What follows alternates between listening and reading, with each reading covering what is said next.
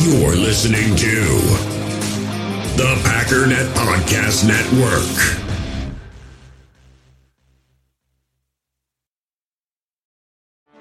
Get ready for the greatest roast of all time, the Roast of Tom Brady, a Netflix live event happening May 5th. Hosted by Kevin Hart, the 7-time world champion gets his cleats held to the fire by famous friends and frenemies on an unforgettable night where everything is fair game. Tune in on May 5th at 5 p.m. Pacific time for the Roast of Tom Brady, live only on Netflix. It's time to talk about the Green Bay Packers.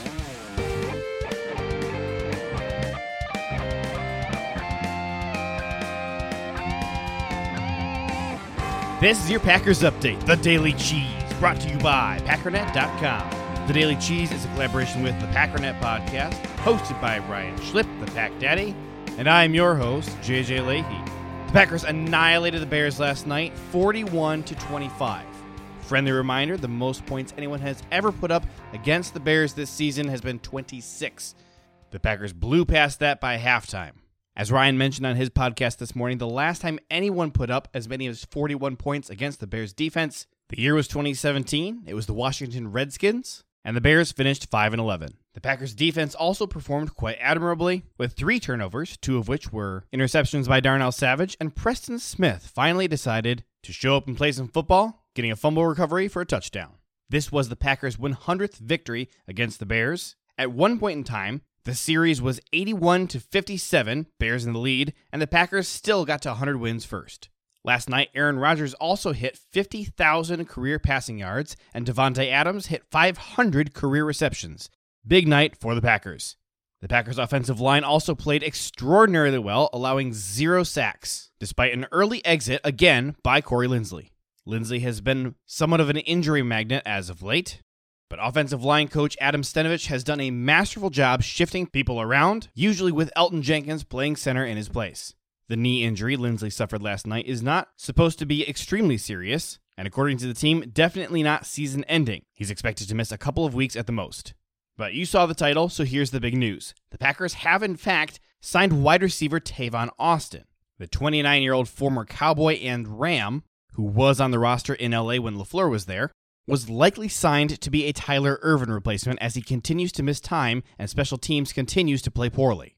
Austin, of course, is extremely speedy. He runs a 4.25. Now, he did return 27 punts over 2018 and 2019 for the Cowboys. With mediocre results, he had a 5.8 yards per return average in 2018 and a 4.9 in 2019, with his longest returns going for 22 and 15 yards respectively. Still, with Ervin out, Austin stands head and shoulders above anyone else on the roster. Although he probably will not play a big role on offense this year for the Packers, over the last 2 years for the Cowboys, he did score 3 touchdowns and pick up 14 first downs for just over 300 yards. This was not the only signing the Packers made. They also picked up defensive lineman Anthony Rush, who was recently cut by the Chicago Bears. Rush stands at 6'4", 361 pounds. He will wear number 79 for the Packers, and he's now eligible to practice after the initial waiver claim by the Packers last week.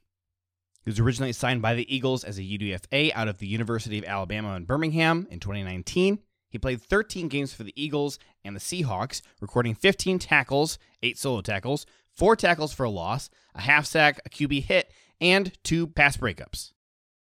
The NFL announced today that the Lions and Packers game on December 13th at Detroit has been flexed to the afternoon slot, probably because the Lions are just so dang good.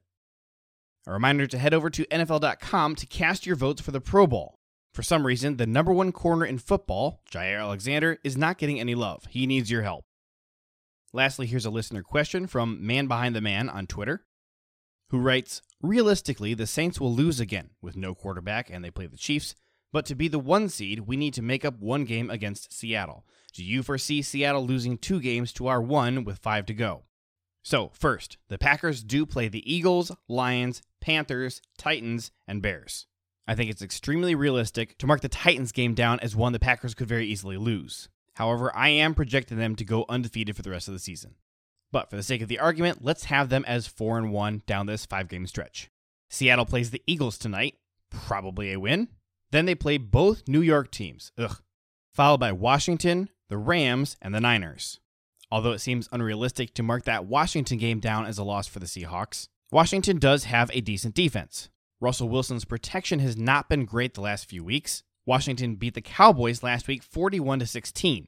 Am I predicting a loss here? No, but this is a trap game for Seattle, especially because they have 2 back-to-back tough division games immediately afterwards. And Seattle has not played well in any of their division games this year.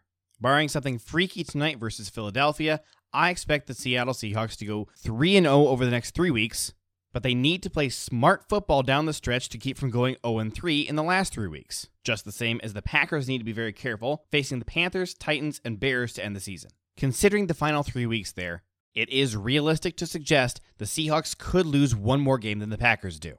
However, that opens the door for the Rams to take the lead in that division, something I see as very likely. The Rams face the Cardinals twice, the Patriots and the Jets, and of course they have that game with the Seahawks. So, as usual, it's the Packers and the NFC West duking it out.